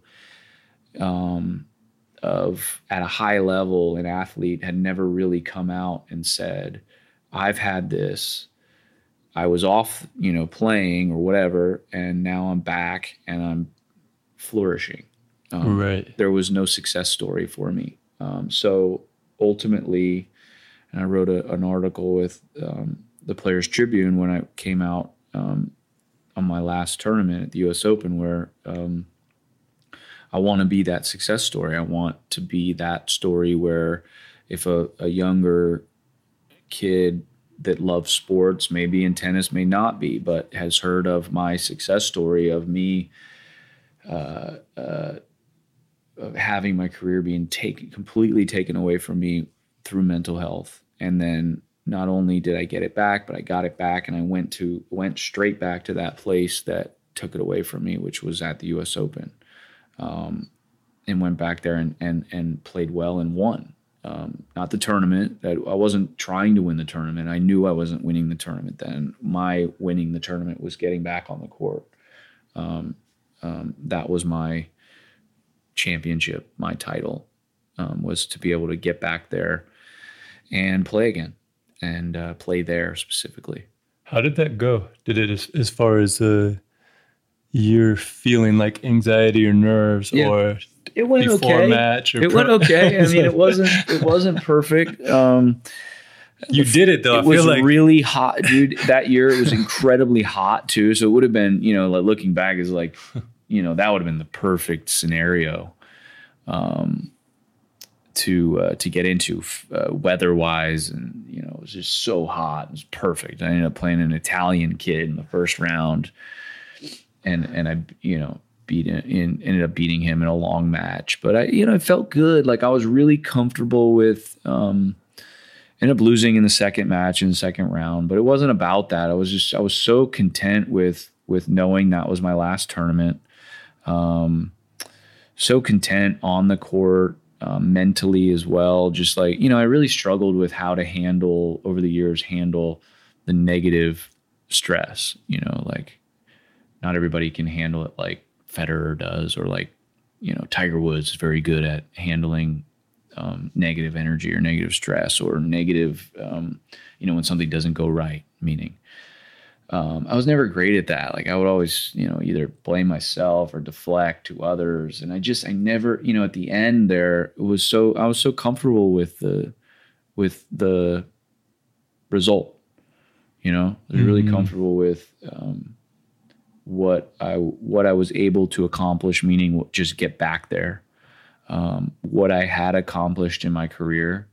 I knew that I was really comfortable knowing that when I was done with that tournament, I was going to put my head down and know that, that I had done everything I could to get as high as I could possibly get to there at the end, in the, sort of middle and end of my career. Really comfortable with that. Like you said, well, there wasn't anyone speaking out about mental health. It hadn't been on your radar at all. And I was thinking, I don't think you can really relate to it if you don't have some kind of feeling around anxiety or what does that mean. For me personally, I'm very like calm, relaxed person, but I also stressed my body. I was traveling with a amazing entertainer around the world, finished a big world tour, and then was asked to help another entertainer. A lot on your plate. Yeah. Flying, in and out of shows. And then went to this Tony Robbins event, was like amazing with Sarah, with my wife. And like this event was super intense as far as like 16-hour days. But I was tired. And then I flew home and landed in LA, and Sarah flew to do a job. So I was also alone. And I had my left calf had felt like tight for like a couple weeks. And there's a thing called a DVT, deep vein thrombosis, where it's a blood clot that can dislodge into the lungs, pulmonary embolism. Like you can die. It's like serious. And I'd worked with in the past, all through physical therapy school, with a guy that actually died on the table multiple times from a PE and came back. I just knew the severity of it. So in the back of my head, it was like, this calf is there. I hope it's not a blood clot because I've been flying so much. And then I get home and I sit down and I was like, oh, let me just check out my calf. And you don't massage if you think you have a blood clot. You don't want to like aggressively massage that. But I'm just thinking I'm fine. And I push on a little bit and I feel this warmth go up through my like chest. And I freaked myself. I was like, oh my gosh, did I just dislodge this clot? I stand up real quick and then I'm like lightheaded, which you stand up quick thinking about it now. But it was so, when I was alone, it was such like this emergency situation where I felt my chest this pounding, like, did I just dislodge this clot and am I going to die? And I felt this urgency, like I need to go call an ambulance or like go to the hospital now. But I felt like the energy was so intense. It's like I'm on the verge of passing out. You know what I mean? Like, But anyway, ended up getting to the hospital. But I just thank you for coming. Like, cause it is so scary with like, when you mentioned like you were in Miami, your heart's racing. Yeah. Christian, thank God, was able to like come and help you through that situation. But it's like, I don't have family here. Yeah, like you're very alone. You're alone. You know, what's ironic with my situation too, in that like a day before, there was a soccer player that had died. A young soccer player had died on the pitch, and he was like 22 years old, and he had like a heart issue or something like that. And that was in the back of my mind as well. Oh yeah. So it was like I felt like holy shit, I'm dying. I could die. Yeah. Like, and it was the same sort of feeling. I remember getting your call, and I'm like, I don't know if he's got this DVT thing. I don't know what DVT is, but I'll head over there because he doesn't have anyone here, and he's probably just, I've dealt with this health issue, this sort of mental issue that I know all too well, and it's nice to just have a friendly face there to make you smile instead of feeling like you're gonna die. And then and then Gerard Butler was there. and Freddie. That was pretty funny, man. Looking back, that was pretty funny. Yeah, you guys. Thank God Gerard Butler was there though, because he got those nurses going to check you out because you were fine. It did seem like I just feel like, man, I didn't really trust the care I was getting. I felt like I don't know. I just was, I was like, I felt like I was going to pass out was the thing that was terrifying. Like, what if I pass out and then like someone does something, they don't know what they're doing. Like, I didn't trust like the hospital that I found. Yeah, it was appreciated. It was like, but in comes Gerard Butler on his motorcycle, and those guys so nice. Like, do you still talk to him, by the way? Yeah, I mean, Gerard and Freddie, they were at the Tony Robbins event. Yeah, that's why. Like, it was so emotional. Like this big, so it was so nice. Like for them to come and for you to come, just the support. But then you took me like, dude, you need to get you came home comfort food. I came with you. Back, I came to your place. You got me some In-N-Out. Yeah. But what I realized, stayed the night at the house. Yeah, and you're like, you should stay like another night because Sarah was still on her job somewhere on the East Coast. Yeah. But I feel like as a guy too, like you don't want to admit there is some like shame tied to like there's like a weakness, or at least I felt like that. But I feel like for me, it's like, well, I understand why because I had this in the back of my head, my body was tight, like, and it can be a life-threatening scenario. Like it makes sense, but it also doesn't make sense. But the feelings were real. You know what I mean? And what I experienced after that is like, it's a real injury. Like you said, withdrawing from the open, it's not like a hamstring or an ankle injury, but it's a mental thing. But it is like an injury. For me, it was like an injury to my nervous system. It took me a while to be able to kind of reground myself. No, I think what people too have to understand too is that it's not like it's not anyone's fault. Like, it's not your fault that you got to that point. You're actually working too hard. Yeah. Like, I was sacrificing too much. I was too dedicated. I never really stepped back from it all and went, yeah, man, this is pretty cool what I'm doing here, And same with you. Like, man, this is a pretty cool experience to be a part of. Amazing. These are pretty cool people to be around that I didn't think I was going to be around, ever. And I think it's important, like, as athletes and as men, we're sort of trained to be mentally tough and strong and to not show fear or show weakness. And I thought it's a really strong thing to actually the opposite, to be the opposite, to do the opposite, to show weakness is actually strength nowadays, and maybe not what you've learned in the past. Mm-hmm. With your son, is there anything? He shows weakness a little too much. He's a little soft right now, my 5-year-old. Trying to toughen him up a little bit. He cries a little too much. But, and your daughter, Stella? She's tough, man. She's tough. Those women, man, they're tough. Women are tough, and she is no different. It's just like my wife. She's Stacy's wife's amazing. Yeah. How did Stacy help you? She was an angel. She was an absolute angel. I don't know where I would be. I don't know if I'd still be here, honestly, without the support system that I had in place. Her, Christian, my father, obviously my parents, my mother as well. But my father came out and spent 2 weeks with me. I mean, Stacy put her life on hold, completely on hold, and just catered to how I could feel, how I was feeling.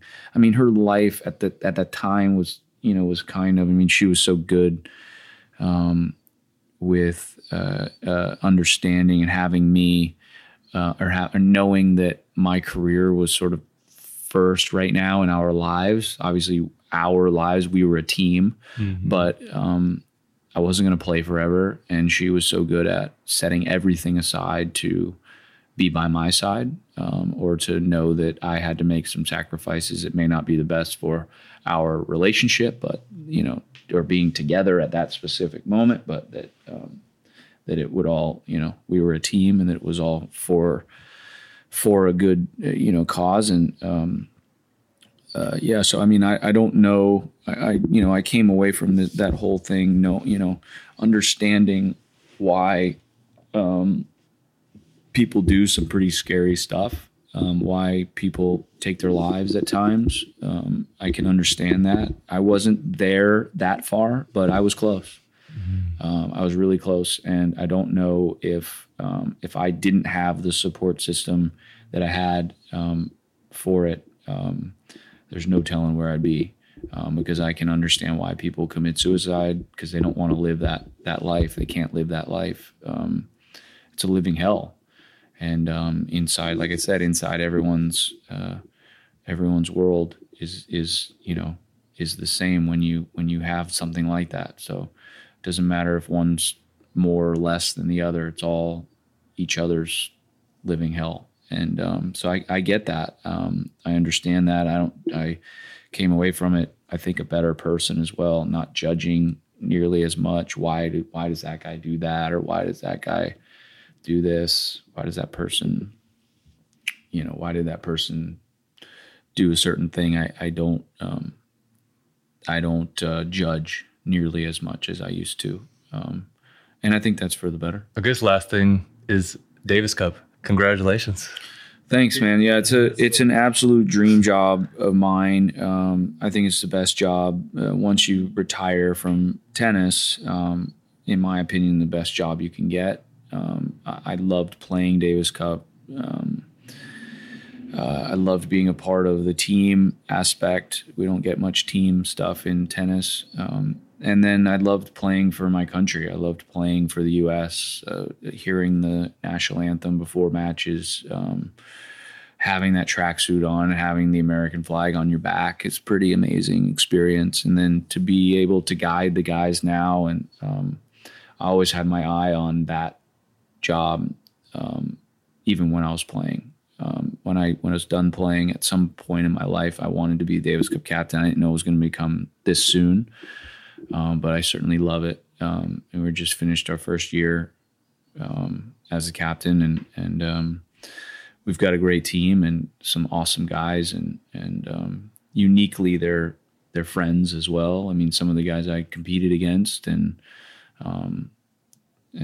it's a really fun experience to sort of lead these guys instead of play for them. So it's been a blast.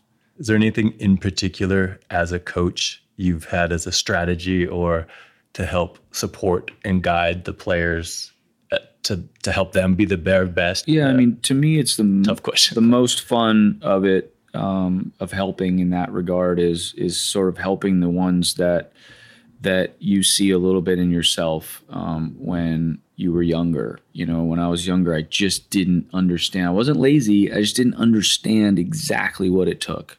The dedication, the professionalism, like I said, what it took to get everything out of you. And so the ones that I can see that aren't doing that, because not everyone understands it, those are the really fun ones, the really fun kind of projects to set aside. And there are a few guys that I absolutely love helping, and hopefully will maybe turn their careers around, or get to career highs to where they do some things they've never done before. And being in a position to where you're the Davis Cup captain, you have it garners a little bit of respect, because everyone wants to play.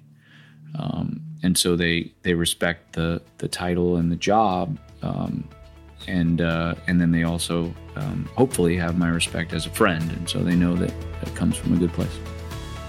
Well, they're lucky to have you. Thanks, We're lucky. Yeah, thanks for having me, dude. Thank you. Thank you so much for listening. If you enjoy this show, please subscribe, share with your friends, and leave a 5-star review. Every listener matters to us, so please leave your comments along the way to let us know how we're doing. Until next time, wishing you all the wealth, health, and happiness in the world.